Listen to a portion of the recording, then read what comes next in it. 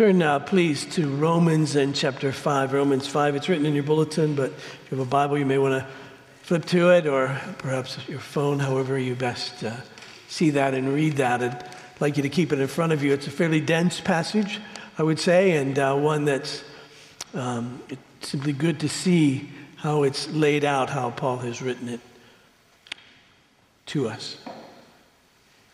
So as you find that, let me ask you too also to take your bulletin or look up at the screen, and let's pray this prayer together, this prayer of illumination.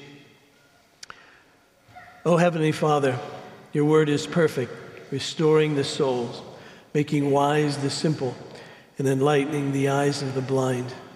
Illumine our darkened minds with your Holy Spirit, and give us humble hearts, free from all haughtiness and worldly wisdom, in order that we, hearing your word, may rightly understand it and may regulate our lives accordingly. Amen. Romans chapter 5, verse 12, this is the word of the Lord. Therefore, just as sin came into the world through one man, and death through sin, and so death spread to all men because all sinned. For sin indeed was in the world before the law was given, but sin is not counted where there is no law. Yet death reigned from Adam to Moses, even over those whose sinning was not like the transgression of Adam, who was a type of the one who was to come. But the free gift is not like the trespass. For if many died through the one man's trespass, much more have the grace of God and the free gift by the grace of that one man, Jesus Christ, abounded for many. And the free gift is not like the result of that one man's sin. For the judgment following one trespass brought condemnation, but the free gift following many trespasses brought justification. For if, because of one man's trespass, death reigned through that one man, much more will those who receive the abundance of grace and the free gift of righteousness reign in life through the one man, Jesus Christ. Therefore, as one trespass led to condemnation for all men, so one act of righteousness led to justification and life for all men. For as by the one man's disobedience the many were made sinners, so by the one man's obedience the many will be made righteous. Now the law came to increase the trespass, but where sin increased, grace abounded all the more, so that sin reigned in death. So as sin reigned in death, grace also might reign through righteousness, leading to eternal life through Jesus Christ our Lord. And then together we say, the grass withers, the flower falls, but the word of the Lord remains forever. As I read through Romans each week and read it with you, I'm simply amazed at what's here. In some significant way, I find myself having marked these passages with cross-references to other passages, meaning that when I read the other passages, I came back to Romans and to get the solid, if you will, theology behind what may have been said in other parts of Scripture. That's certainly the case for this passage. It's foundational to our understanding of the gospel and our understanding as to how God works. This is biblical reasoning. It isn't necessarily anything that you and I might think about, but it's God revealing to us how he works and how he deals with us. Paul begins this section with the word therefore, which means he's linking it to what he's already said. And you may go back to the most immediate context, for instance, even verse 11 of chapter 5, which says, more than that, we also rejoice in God through our Lord Jesus Christ, through whom we have now received reconciliation. And he's saying, therefore, and that is, since we hope in God, Paul says, now let me tell you about that. Let me strengthen even your hope in God. Or maybe we go back farther in his writing, we realize that he has said to us that we're all under the wrath of God. And we know that still we all sin and death still is among us. And so we may ask the question, all right, how can that be?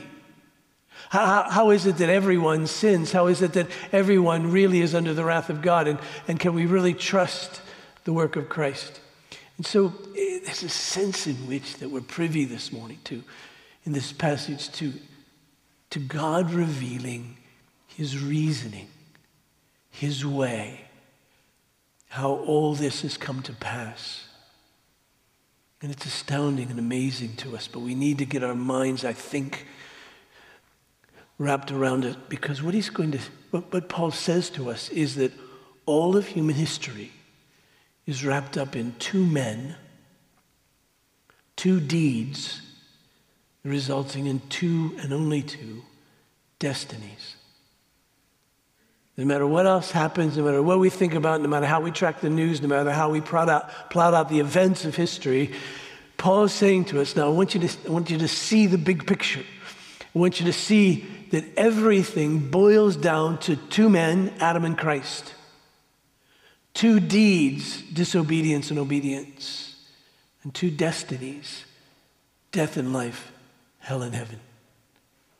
It just boils down to all of that. And Paul uses this relationship between Adam and Jesus another part of Scripture as well you may be familiar with. In 1 Corinthians in chapter 15, in verse 22, we have it, "For as by a man came death, by a man has come also the resurrection of the dead. For as in Adam all die, so also in Christ shall all be made alive.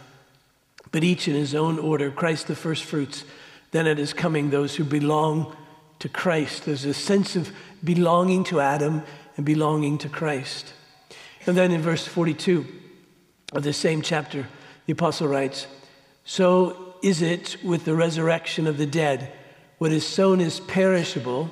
What is raised is imperishable. It's sown in dishonor. It's raised in glory." He's talking about our bodies. "It's sown in weakness. It's raised in power. It is sown a natural body. It's raised a spiritual body. If there is a natural body, there's also a spiritual body. Thus it is written, the first man, Adam, became a living being.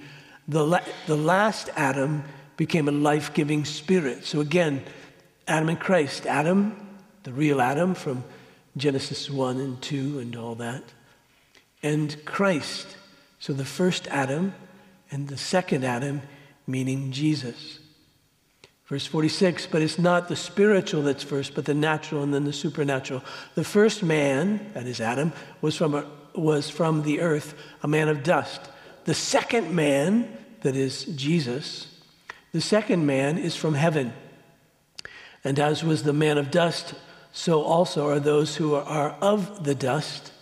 And as is the man of heaven, so also are those who are of heaven." So again, you see this pairing up, don't you? You see this grouping of those who are of Adam, the first, and of Adam, the second, you see, of Adam and of Christ.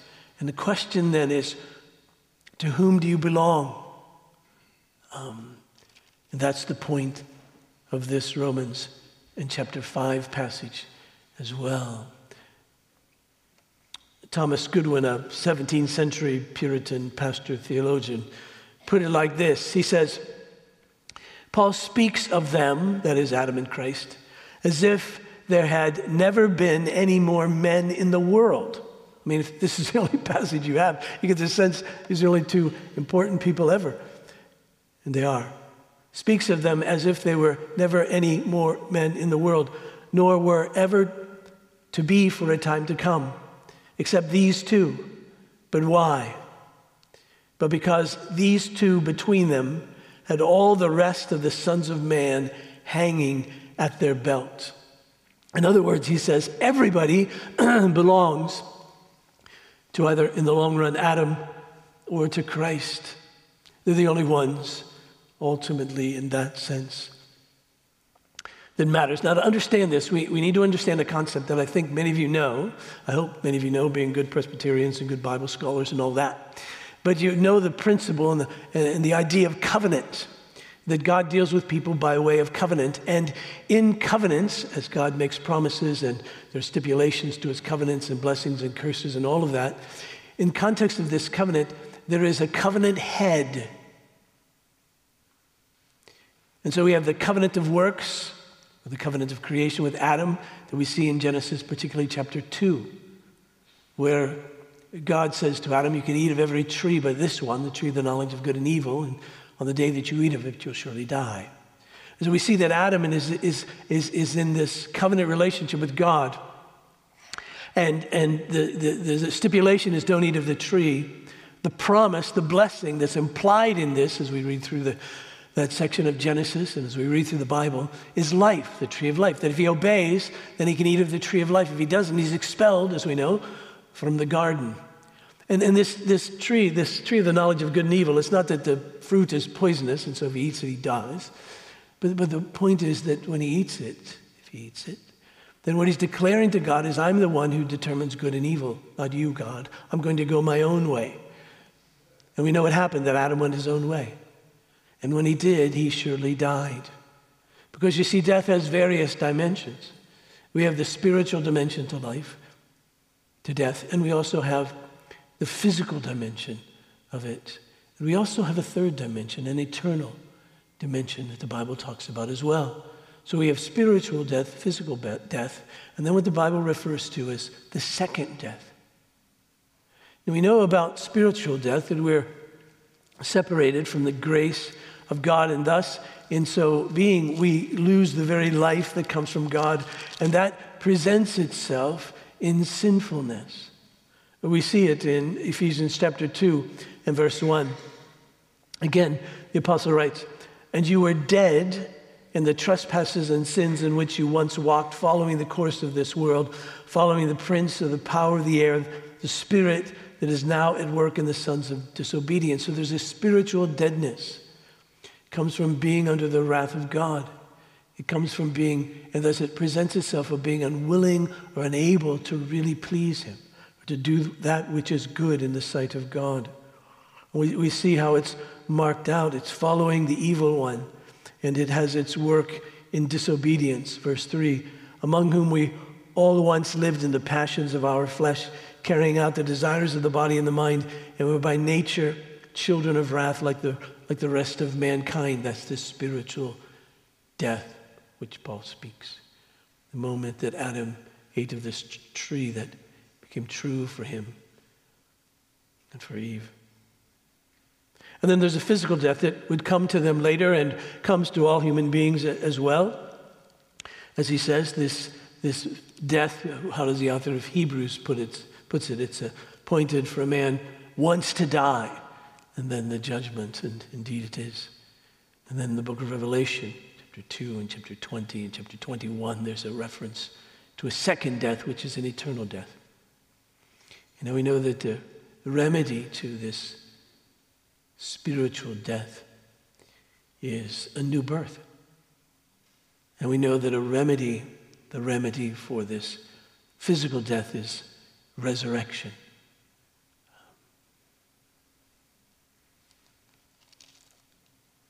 So Adam, the covenant head, sinned.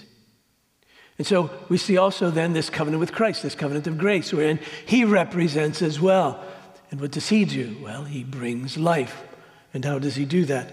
By obedience. Adam plunged us into ruin, and Jesus,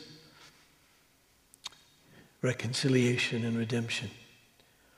And so the principle lying behind what Paul's talking about is this principle of what we call representation and imputation, that these covenant heads represent, and then whatever it is that they do is imputed to those they represent. Now, we know something of representation. We live in a representative form of government. And so we vote for people, we elect people, and those people go off to their various points of legislature, and whatever it is that they do then affects us.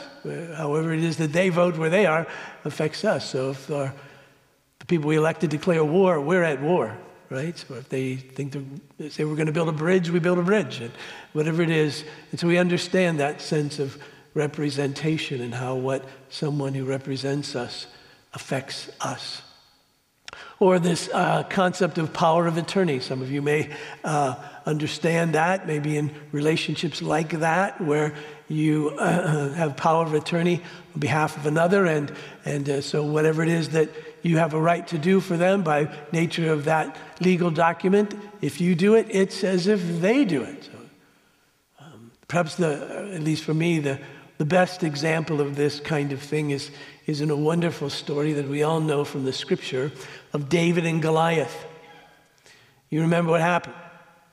You remember that the little shepherd boy David went to take some snacks to his brothers who were in the army, and when he got there was this big giant Goliath who was threatening the Israelite army, and David was confused as to why no one was going to fight him, and so David agreed to fight this great giant.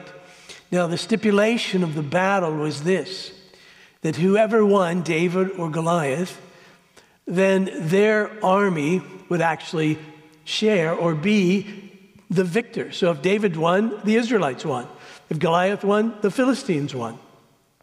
And so David, in a very real sense, represented, he was the covenant head of that battle, of his people. And Goliath his. And we know the situation.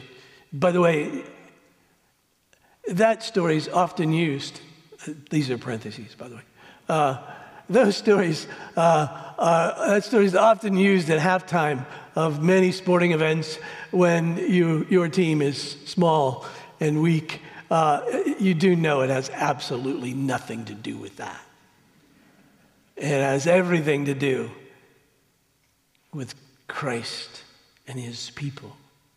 Is David is a great champion, and Christ is our great champion. And so the question is, on that day with David and Goliath, in whom were they in? Were they in David or were they in Goliath? If they were in Goliath, they were in great shape. I'm sorry, in David, they were in great shape. If they're in Goliath, they're in big trouble. And so that's the sense of which Paul brings to us. Now, this is sometimes hard for us because we're so individualistic. We think of ourselves as individuals. We think of ourselves as responsible for our own destinies and all of that. And there's a sense in which that responsibility is a real responsibility. But Paul's saying to us, I want you to understand how God has established this and how things really are and how he's made history to be dependent upon these two men and each their deeds resulting in a destiny. So I'm not here to explain it all to you. I'm just here to declare it all to you, that this is the reasoning of God behind why it is that we all sin, why it is that we all die, and why it is that there's hope in Christ. So notice how he puts it in this proposition in verse 12. He says, therefore, just as sin came into the world through one man, and death through sin, and so death spread to all men because all sinned. Then there's a dash because he wants to clarify a bit. But let's just take this. Notice for just a moment, he says sin came into the world through one man, through Adam. And so the point is sin wasn't in the world before then, that it entered the world at that point in time. And this sense of entering in the original language means that sin intrudes, that sin is an intruder. Sin wasn't here. It wasn't supposed to be here, if you will, in that sense. And so through Adam's sin,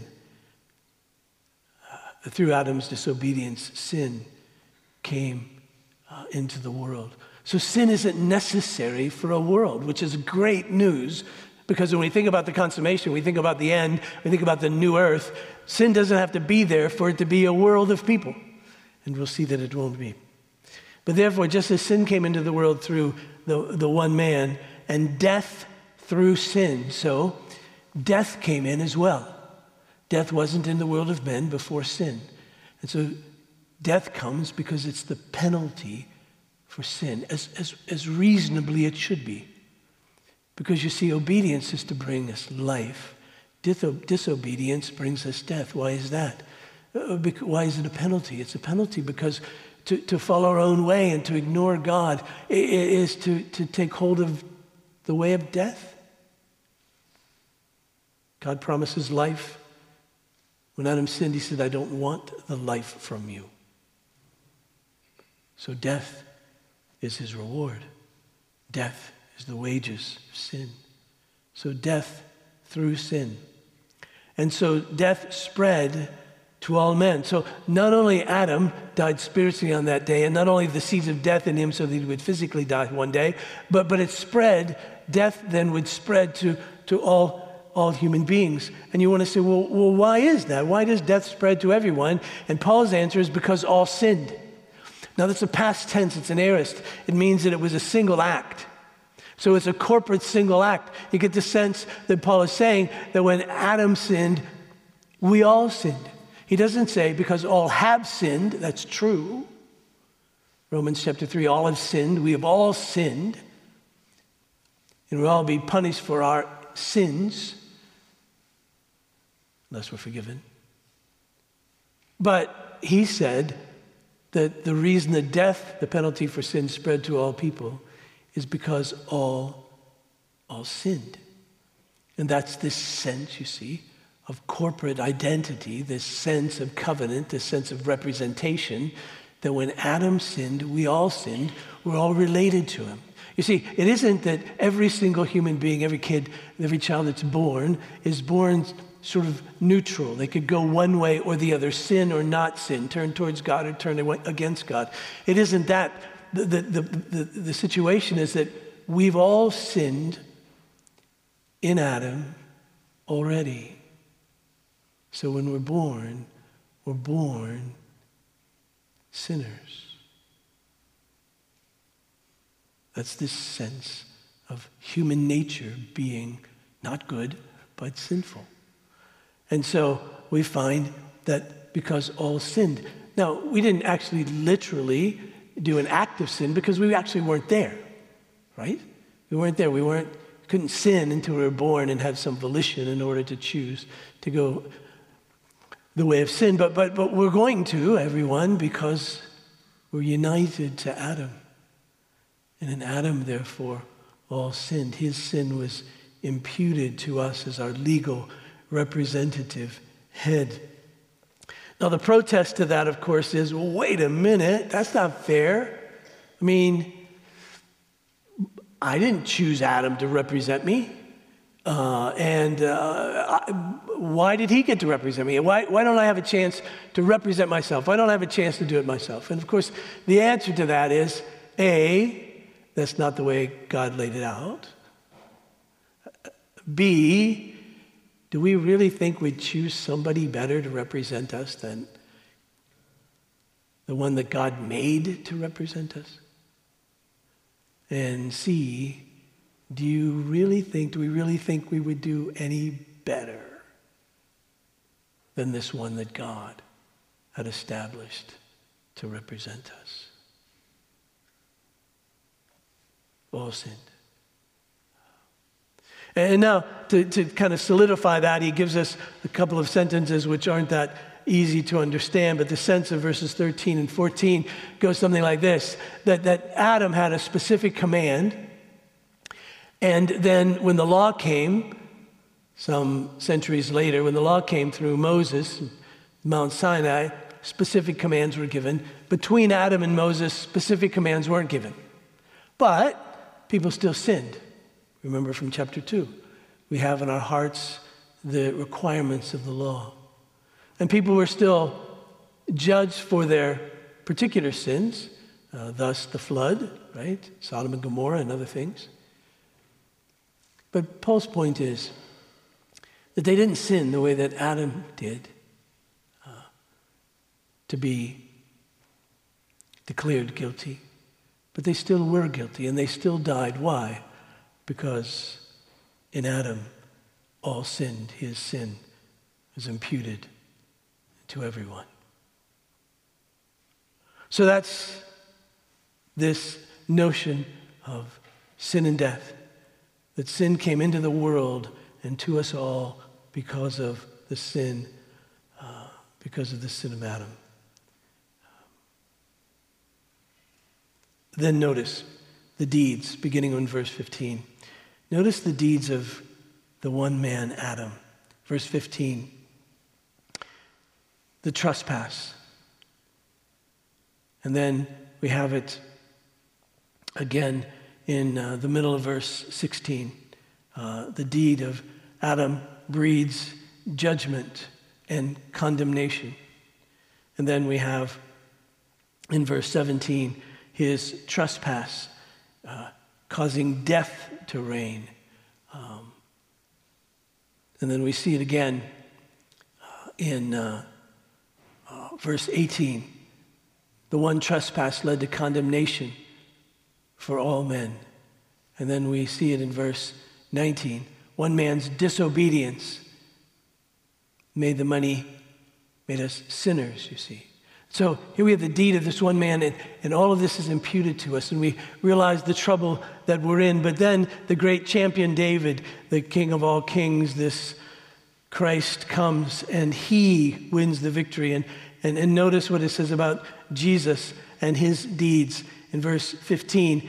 But the free gift is not like the trespass.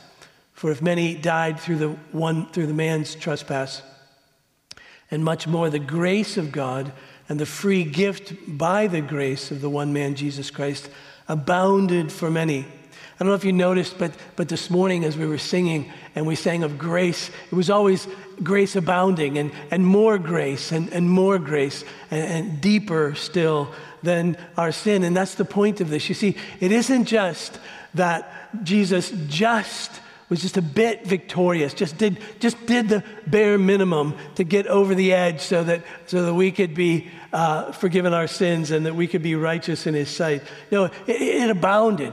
It's like if Adam's sin was on a scale of 1 to 10, if it was a 5, then Jesus' grace and his work was 1,000,000. You see, it's a no doubter. We don't need to doubt it at all. Just like David's slaying of Goliath, that stone was a no doubter. Nobody doubted once they saw Goliath fall. He was dead. And thus, Jesus as well.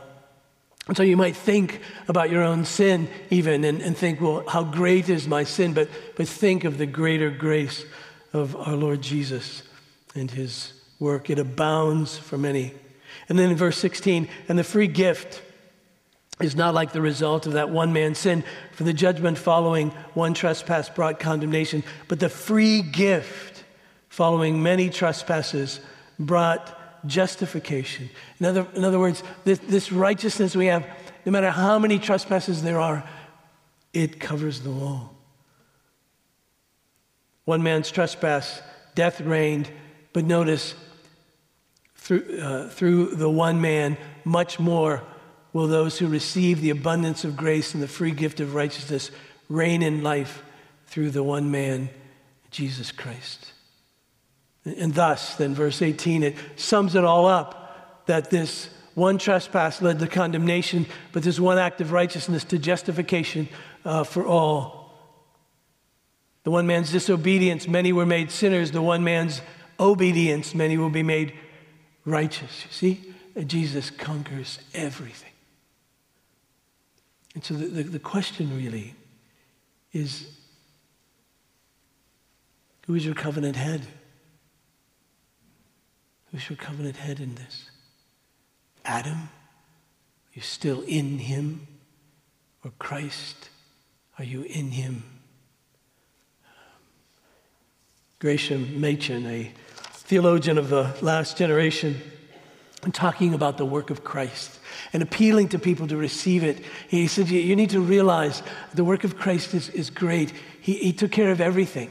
He took care of not only the punishment for our sin, but he also took the probation that was Adam's, that if you eat of this tree, you'll surely die. Will you obey or will you disobey? And Machen's point is not only did he take the penalty for our sin, but he also lived an obedient life for us. So that not only is our sin given to him and this forgiveness given to us by way of the cross, but our disobedience is given to him, and his obedience is imputed to us. He writes this. He says, as a matter of fact, Christ has not merely paid the penalty of Adam's first sin and the penalty of the sins which we individually have committed, but also he has positively merited for us eternal life. He was, in other words, our representative, both in the penalty paying and in the probation/obedience keeping. He paid the penalty of sin for us, and he stood the probation, the obedience for us. Christ not only took the punishment by his death, but merited for them the reward by his perfect obedience to God's law. These are the two great things he's done for us. Adam, before he fell, was righteous in the sight of God, but was still under the possibility of becoming unrighteous. Those who have been saved by the Lord Jesus Christ not only are righteous in the sight of God, but they are beyond the possibility of becoming unrighteous. In their case, the probation is over because Christ has stood it for them. It's because of the work of Christ. It's impossible for a believer to become unforgiven. Think of your life. As a believer in Jesus, to realize that it's impossible for you to become unforgiven. Why? Because you're in Christ. Because it's all taken care of by him already, dealt with. And if you're in him, it's impossible for you to become unrighteous in the sight of God. Because all of history, you see, depends on two men, two deeds that result in different destinies.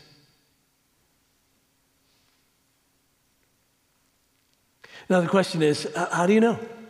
How do you know if you're in Christ or if you're still in Adam?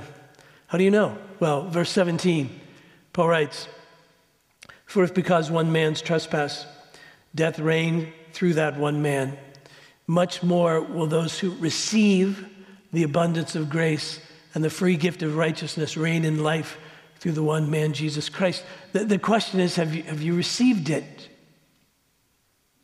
Have you received it? And how do you know if you've received it? Well, you remember this, don't you, from John chapter 1? This great passage that John writes, this beautiful hymn of the incarnation. In John chapter 1, verse 9, we have it. "The true light, which gives light to everyone, was coming into the world. He was in the world, and the world was made through him, yet the world did not know him. He came to his own, and his own people did not receive him. But to all who did receive him," you see, it's the same word, "to all who did receive him, who believed in his name, he gave the right to become children of God, who were born not of blood, nor of the will of the flesh, nor of the will of man, but of God." See the great blessing of God's way, of covenant. And you might think, well, it doesn't seem fair that Adam had to represent me and I didn't get any say in it, but there you are. But the good news is, the parallel to that is that Jesus is the other covenant head.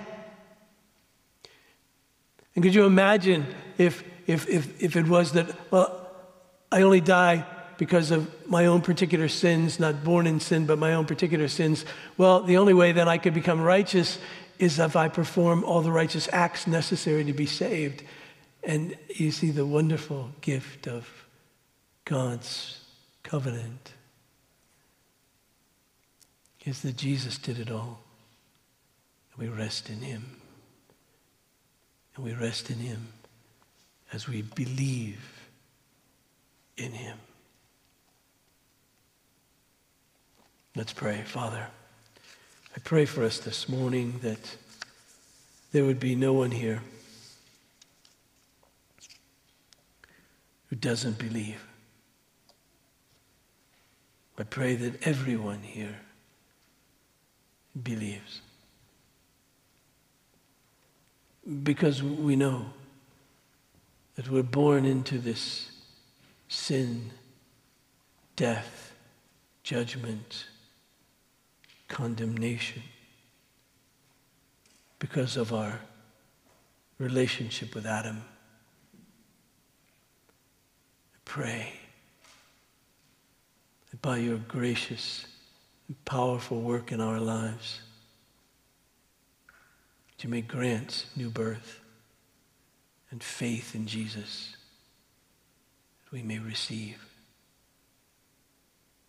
And grant to us the assurance, because this is your word, this is how you work, this is your word, that we may rest in what Christ has done. And this I pray in Jesus' name. Amen.